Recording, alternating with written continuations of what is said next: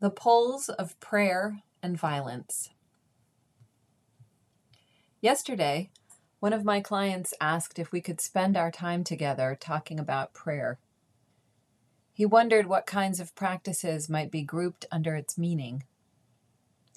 We walked through our understandings of what prayer might look like in a religious, a spiritual, and a secular context.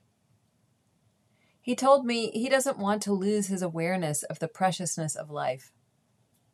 He works in an industry where topics like the fleeting nature of existence and the necessity of treasuring the embodied present are never discussed. His company works to evoke a deep sense of lack in its customers in order to keep selling its products. The ubiquitous, mundane conversations of his coworkers, or their unwillingness to bring these issues up in a corporate context, sadden him and make him feel alienated.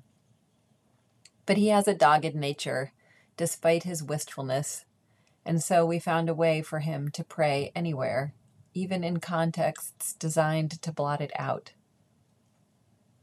My client is a person with an abiding interest in the magnificence of life. He was not prompted to bring up prayer because of the shooting at Club Q, nor was he inspired because this is Thanksgiving week in the United States. Our discussion was instead a continuation of our long-standing conversations about meaning and purpose, embodiment, and contemplation. There is something about the insistence that one express gratitude on a particular day that rubs me the wrong way. Though I appreciate the idea of gathering and expressing reverence for all that one has, I think that forcing a person to express gratitude when he feels otherwise can engender in him the belief that everyone else has so much to be thankful for, and he must muzzle himself or risk exclusion from his community. The person who believes he's been robbed of the gifts he thinks are the patriarchal right of men, the person who is forced to say he is thankful for his riches when instead he feels inhuman and reviled, or who believes he cannot measure up to the strict definitions of white patriarchal masculinity. This is a person who may fantasize he can force others to feel as he does, drag them into his misery and loneliness.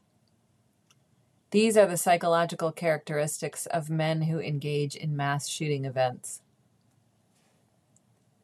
Last night I watched an interview with Richard Fierro, who, along with a person only identified as a drag queen in heels, tackled and subdued the shooter at Club Q. Fierro is a veteran who served in the Army for 15 years, completing tours in Afghanistan and Iraq. He wept as he spoke about the people he has buried in combat, in country. Tipping his head back in grief and exasperation about the events at the club, he asked the people watching him on television to express as much love as they could to the people around them. I could see on his face the look soldiers get when they talk about civilians. So much innocence, so much stupidity, so much waste. Why would you kill people in a club on a regular evening in a space that has provided love and community and care for the last 20 years, when there are so many brutal killings happening in places you'll never see, for complex geopolitical reasons, for terrifying and grotesque reasons, for reasons that cannot be said aloud, even by the people who were there? Richard Fierro is not a person who needs to be reminded of the preciousness of life, or to be told he should be grateful for what he has. He willingly threw himself into the face of death again and survived. Watching him, knowing veterans like him, I know he would do it again tomorrow. Here are three men, my client, the shooter, and Richard Fierro, each of whom is expressing a different form of masculinity, of power, of identity and meaning, all in negotiation with the dominant culture's ideal of what white patriarchal masculinity means, what it looks like, and what its power confers. I do not know the motivation of the Club Q shooter. I have written elsewhere about why certain men find themselves wanting, or immoral, or vile, and compensate for their internal sense of feminine weakness by engaging in public phallic violence.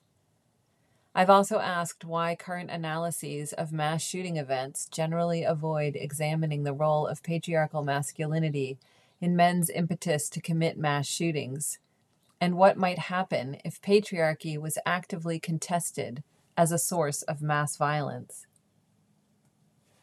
What I find hopeful in this moment is that so many men are in negotiation with the limitations of a singular ideal of masculinity. So many men are taking the risk of talking about the ways they have been barred from their full range of feeling and from expressing vulnerability and intimacy. Even in their loneliness and fear that they are unique or odd or misfits for wanting to be able to express themselves, they are speaking up. Even in the face of a uniform white patriarchal ideal of masculinity, men from different identities, ethnicities, and subcultures are describing and valuing different ways of being men. One of the gifts of queer culture is that it has an entire vocabulary, a storied history, a theoretical apparatus, and practices of celebration, all of which are designed to help people grapple with the violence of patriarchy and the limitations of binary conceptualizations of gender. This is in part why queer culture and queer people are so often attacked and destroyed. There is a fracturing of masculinity occurring now that is a source of hope for some and of panic and devastation for others. This is work that men are doing and must do for themselves.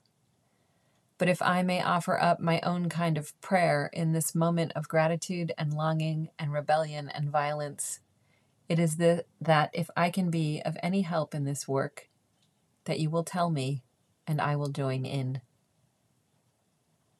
A quick housekeeping note.